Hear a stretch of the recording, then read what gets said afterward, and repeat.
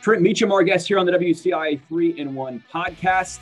Former pro player, now broadcast extraordinaire. Trent, start with this. Better basketball player or better broadcaster? How do you feel about that? Oh, my ceiling's higher as a broadcaster. You know, as a 6'2" average athlete, that doesn't inhibit me in any way in the broadcasting booth, where it did in some ways on the basketball court. But I enjoy staying connected to the game and hope I'll continue to grow as an analyst. What did you make of your first year at the Big Ten Network? I know you were with us a couple of years ago now. Then you make the big jump up to doing it in Chicago, being on the network. Was it what you thought? Was it different? Was it a little bit of everything? First off, I could not have done it without you, Brett. I think having that experience with you and WCIA and your team, and I really enjoyed it, and it gave me the reps, and hopefully I improved over that year, and I had a lot more confidence in stepping into, at the Big Ten Network level. I really didn't know what to expect. It's new for me. I didn't study journalism. I wasn't a player that loved the camera maybe, but I've enjoyed staying connected to the game, and broadcasting gives me a way to analyze, to teach, to instruct, to communicate, and all those things I enjoy doing. And so it's been a fun journey. The people at BTN were great. All those hosts there are fantastic. They're true pros. They're pros. And so I had a lot of fun. I was mostly in the studio. I prefer to do more games, and I did maybe 7 or 8 games last year. I probably was in the studio 40 times or so. So we'll see what this next year unfolds, but I'm looking forward to it. So you're going back next year. How do you think you'll be better doing it again? Well, I think anything, when you just get those reps, those experience every time you go out there, and you can't replicate the cameras, the lights when that's on, and getting those experiences. So I think I'll be better just because I'll be a bit more relaxed. I've been through it before. I know what to expect. All those things help. But also, I think the biggest thing is just knowing how to prepare. Knowing how I can best follow the season, keep tabs on players, what's trending, what's not. Not just talking about stats, but actually giving some deeper insight into what's happening. Why is something happening? Not just what happened, if that makes sense. And over the course of last season, I think I improved on that. Anybody can just regurgitate stats, but can I tell why this team is out rebounding the other team, or why Illinois is struggling on guarding pick and rolls, or why someone is hot at that particular point in the season? So hopefully just the preparation, knowing better how to prepare, being a little bit more efficient in my work, and then just relaxing a bit as a communicator. How much was it enjoyable, though, because you have this huge thing in your life that you've done forever in playing basketball. You did it at a very high level professionally overseas for a decade. And now you just get into the real, quote unquote, working world. Has this fueled your passion to be around sports a little bit, and also preparing? In a sense, it's like watching film, right? Preparing for a game. What has that dynamic been like for you and coming into that? And how much has that, quote unquote, fueled you to stay around sports in the game? Great questions. Nothing competes with actually competing. There's nothing like being on the floor, stepping in between those lines, having, that rush, that adrenaline, being in a locker room and going through a season with a group of guys, and that brotherhood, the friendships you make. Nothing is quite like that. But getting into the sports media world has given me a taste of 2 things that I missed from playing. And that's one, the preparation aspect we've talked about, because when you're doing something live, when you're out there, when the lights are on, you got to have energy, you got to be ready to go, you got to be prepared. So there's a preparation aspect, and there's some similarities to playing. You don't just step out there to play. There's a lot that goes into preparing for each game, getting your body right, getting your mind right. So there's some of that before the camera rolls. And then also that performance aspect where, things come up that weren't expected, and you got to be on your game, and you got to be ready, and you got to be able to adapt, and people are watching, and this matters to people, even if we're talking about sports and not world events. This matters, and it's fun. There's some some anxiousness for sure that comes with that, but I miss that from playing. So broadcasting gives me a taste of that, and it's something that's just fun to continue doing. And you were able to do it with your quote unquote day job, right? How have you mixed both of that? Because I assume you've had to have had great support from your day job to be able to travel to Chicago. And I think that's the other thing people don't realize. There's some long hours working in the media. How have you adapted and adjusted to all of that, Trent? Well, two people I got to be very grateful for. Well, one, the company I work for, Cozad Asset Management, financial company, and the autonomy I have, the ability to be away some. Now I can still do work. I still have my phone with me. I can still do some things when I'm on the road, but and hopefully it's some good marketing for our company too if I'm out there. So I think there's some benefits to that, but I'm very appreciative of just the freedom and the autonomy I've been able to have with Cozad. So thanks to them, and also thanks to my wife, because being on the road, being away from family, that's probably what I don't enjoy the most. And where there's hopefully there's some type of balance that works well with family and the broadcasting career. But really big props to my wife, because she holds it down every day, but even more when I'm on the road. And like you said, the work-life balance in that, I can attest to that. Can we bring the family? Can you do some different things? Can you mix it?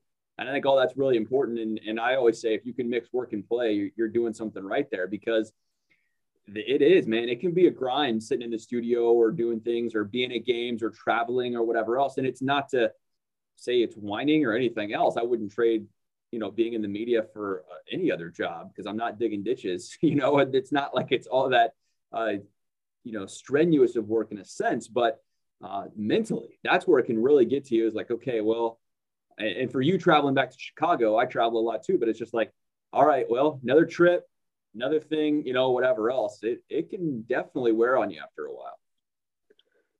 There's no doubt. And I was thankful when the season was over. I had a ton of fun, and it was a rush. It was exciting. I enjoyed the people I was working with, but I was also thankful that, there's an off season in basketball. This doesn't go year round, at least what I was doing. So what I am doing. So it's been nice to have a break from those travels. And I also know I'll be excited once the new season begins. Now we're going to have a fourth baby being due in October, so that month before the season begins. So there'll definitely be some conversations with my wife and I, and figuring out what makes sense for our family, because anything that I do, it's got to be a win for our family.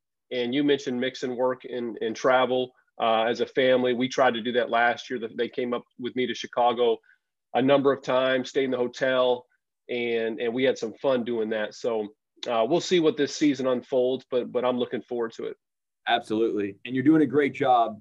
Please know that, not just an Illinois fan, because I know you, Trent, you really are doing a great job. And I hope you're biased with it. I mean, I am biased a little bit. All right. But you're one of the best analysts that they've got there. You really are. And I hope you continue to get more opportunities, especially doing games, because, hey, that's where the real fun is. And that's fine sitting in the studio, but like, it's the best to be in the arena. And that's why I like to travel too. That's why I like to go to games, because there's nothing replacing that feeling of being in arena with 15, 16 plus thousand people cheering. And to know that you're witnessing that is really cool. The studio just doesn't quite give you the same feeling. They're all great, and you got to be ready to go no matter what you're doing. But calling a game, you're kind of in the moment, and you have to react, and you got to be on your toes a bit more. And it's different. It's not quite as scripted in a sense, and not that I'm scripted. Everything is scripted out in the studio, but you're just going with it. And we might have a minute opening, and we might talk and rehearse a little bit about, okay, what's this opening going to be? What are we going to talk about? But from there, you're just going with what happens in the game as that unfolds. And there's different storylines. There's a lot of prep. There's more prep that goes into it, but you never know what's going to happen. Who's going to emerge? What crazy plays will happen. And that's just really fun to be there courtside, experiencing the energy of a crowd that's, college basketball brings. And it's really fun to be in that. No doubt about it. All right. Take off your analyst hat here for Big Ten Network. You can be the Illinois alum here for just a couple of minutes. how are you processing or have processed the ending and the finality of what Illinois did for a second straight year, which was not make the second weekend, and for how good of a team this was, Trent, and the last 2 years to not make that? How have you processed that in terms of what they've been able to do? Because that's still win 2 Big Ten titles in the tournament 2 years ago and then the regular season title this year. You can't take away from that because it is historic. Yet I think it's also fair to want more. As an Illinois alum, how do you process that? First of all, how I process things, man, I got a 4th kid on the way, Brett. So I don't get too worked up. I don't lose too much sleep because it's like I got a lot of life coming at me. Yeah. That's kind of my biggest priority. So win or lose, I'm an Illinois fan for sure. And I want that program to excel and to be at the top. But I'm happy to support them as a former player. But I'm not the fan. I'm not the guy that's going to go crazy one way or the other. But when I do look back on the last 2 seasons, and really 3 seasons, and just the unfortunate not being able to play in the NCAA tournament the year before, because I thought they were primed to potentially go on a run.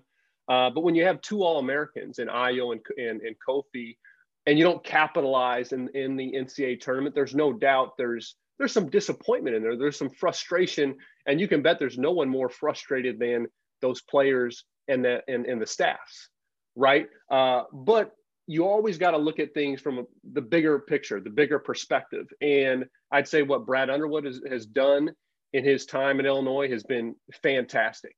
I mean, he's had to put together 2 different staffs, and they've both been phenomenal. Done a great job with that. How he's navigated this transfer portal in this early portion has been really good. So you have a couple Big Ten titles. You have some disappointments in the NCAA tournament.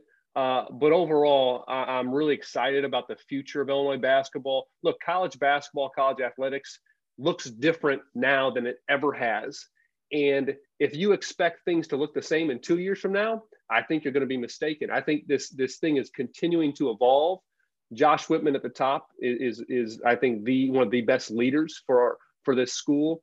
And on the basketball side, Brad Underwood, yes, some disappointments in the NCAA tournament, but he's done just a really good job. And I think this team that's going to be suiting up here this fall is going to be as exciting one as we've had in a long time. And you're going to need a roster to figure out which players are who, because there's only 4 back. Is that exciting? Should that be nerve-wracking for fans, or just accepting of what this new reality of college basketball is, that it's not going to be even the way it was when you played 10 years ago or a dozen years ago, where you have this? How do you, as an analyst and as an alum, figure out both of those to say, okay, well, this is what it is, right? It is what it is. And like I said, I think it's going to look different 2 years from now than it does today. It looks way different today than 2 years prior. With all that's happened, I think this Illinois team, I think Illinois fans should be really excited about this next season. Not having Kofi Cockburn back is a big, big void. He dictated so much of what this team did on both ends of the floor. And 95% of the time, that was overwhelmingly positive for this ball club. Sure, there's some things that maybe they weren't as good at because he was taking up so much space in the middle, or they were possibly more limited defensively because how they used him. But he was so dominant. I mean, maybe the most dominant player Illinois has ever had. So you take him away, and those are some big, big shoes to fill. A different way of approaching things, I think, is a better way of looking at it. But this team, I tell you what they have that we haven't had in a long time, and that is some versatile, athletic, big wings. Okay, if you would have taken Kofi off the last year's team, we had a very small and not a very athletic team. Now you have RJ Melendez a year older. You have Ty Rodgers. You have Terrence Shannon Jr. You have Matthew Meyer. I mean, this team is flooded with these guys that can play multiple positions, that can guard multiple positions. You have some experience there as well. So I'm excited about that. That's kind of the new age of basketball, positionless basketball. We finally have some guys that really fit that mold. Now you also have, I didn't mention Coleman Hawkins either. I think he's poised for a breakout season. Dane Danger gives you a very, very different look than Kofi gave from the center position. And you pair that with some freshman guards.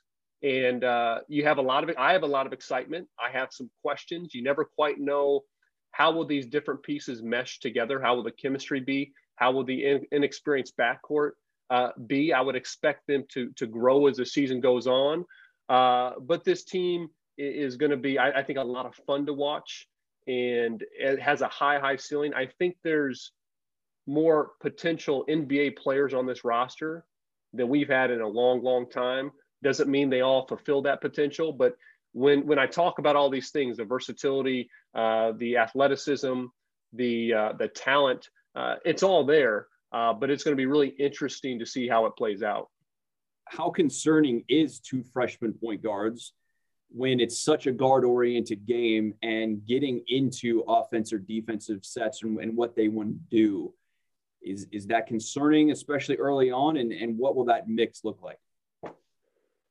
You never quite know what you're going to get with freshmen. And I think the ceiling's always sky high Really? for any freshman. It's, whether you're Sky Clark or whomever, the ceiling is always limitless. Okay. And I'm always a little hesitant with, let's see how it plays out. You know, you look at last year in the Big Ten, a Max Christie really was underwhelming for the most part at Michigan State, had high expectations. Same with Caleb Houston. These are two guys that many thought would be lottery picks. Okay. Now they were drafted, but weren't nearly where they thought they'd be. You have someone like Malachi Branham, who really came on at Ohio State. Now, that point guard position is probably the most difficult position to play. It's the most demanding position on both sides of the floor. I think what will be really key is you have some experienced guys. Can Matthew Meyer, can Terrence Shannon Jr., can even Coleman Hawkins relieve some of those duties of being the primary ball handler, of making plays, of taking care of the balls, of making decisions? That'll be really important for those young guys to be able to lean on those more experienced players. But I know people are high on Jaden Epps. I know people are high on Sky Clark. He's coming off an injury, but I think he's really rounding into form. And two guys that are very, very skilled, and I think have an awareness to them that will bode well at the college level. But I'd expect them to take some bumps, but I would also expect them to improve as the season goes on. And like I said, I'm hesitant to think they'll come in and be dominant right away, but they have all the skills to do so. And I think it's more of a matter of their maturity and how they relate with the other players on the team in terms of sharing duties and being able to have some of these experienced guys take some of the load off their shoulders. And Brad said this already this summer, they're going to be a different team in February, you would hope, than they are in November, certainly with all the experience in gelling. With that being said, how important is this summer and what they're doing right now before they wrap up here in a couple of weeks to get that time to gel? Meyer has only been on campus a couple of weeks now. Ty Rodgers late after playing in the Team USA, U18 games and all of that. But what do you remember about the summertime, Trit, and what that did for your team to set up the fall and then leading into the winter? Well, I was there at their practice yesterday. And for the young guys, for one, it's just getting ready and used to the level of intensity, because that's no matter what level you played at, AAU, high school, it's another level of intensity and the demands and how you have to defend and how you have to communicate. All those things for young players can be tough to pick up. So having this, the ability to practice with your teammates and coach to be demanding and getting on you, getting that this summer is really important for those guys. But then, as you mentioned, just gelling, when you have so many new players, that can take some time. So every hour they have on the court together is really important as they learn each other's strengths and weaknesses and how to play with amongst each other as the coaches, is for them too, to experiment with kind of different lineups.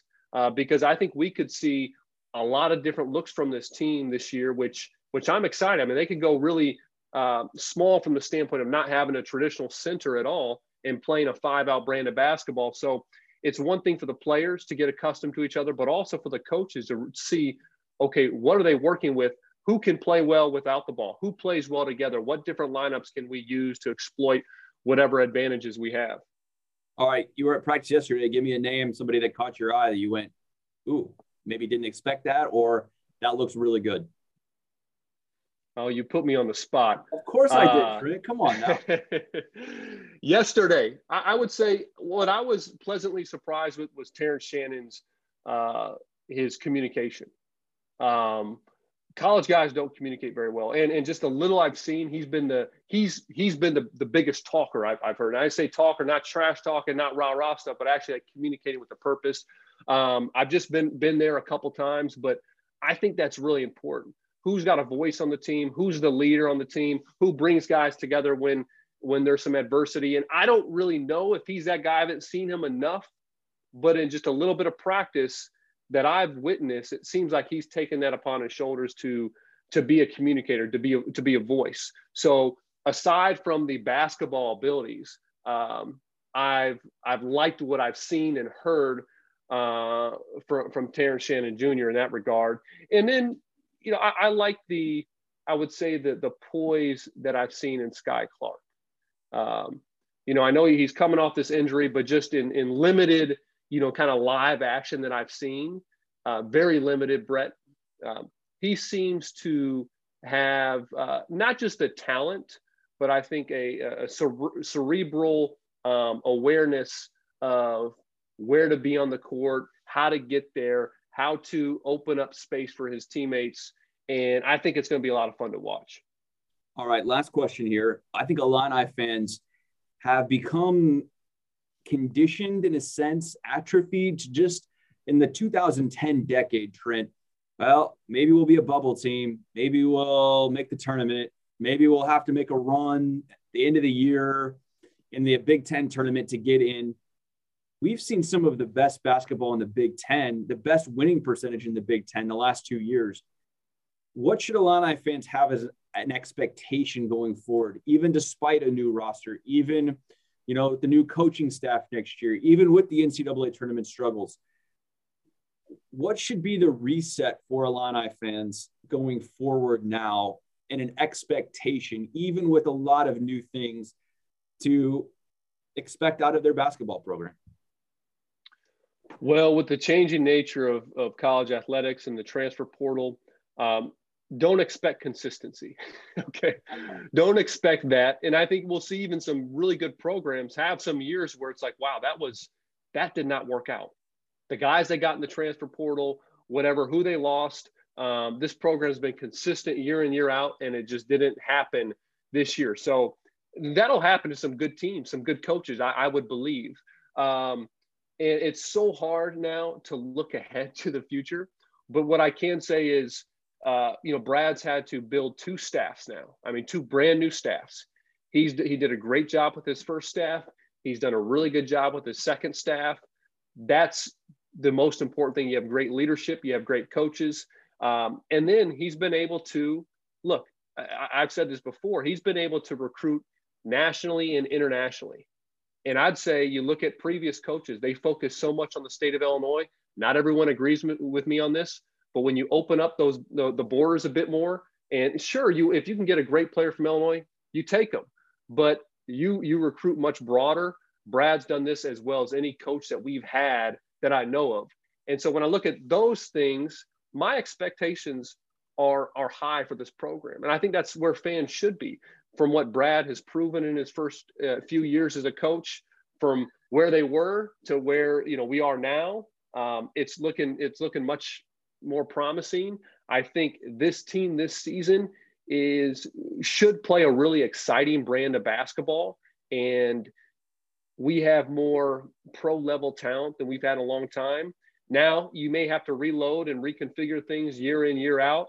But my expectations are high because of the leadership, because what Brad and his staff has proven so far, and from the pieces that we have coming into this next season. Trent, well said. Congrats on the 4th kid. Your world's going to be even busier this winter than you've ever imagined. And as I always say, just embrace the crazy every single day. It is what it is. I got 3, and you go with it, you know, every day. That's a good point. Embrace the crazy with family. And I think, hey, college athletics, we got to embrace this craziness too. Yeah, no doubt about it. Well, thanks for a couple of minutes, Trent, and enjoy maybe just a little bit of downtime here before we get going again. Season's going to be here before we know it, and can't wait for it. Appreciate it, Brett. Thanks a lot.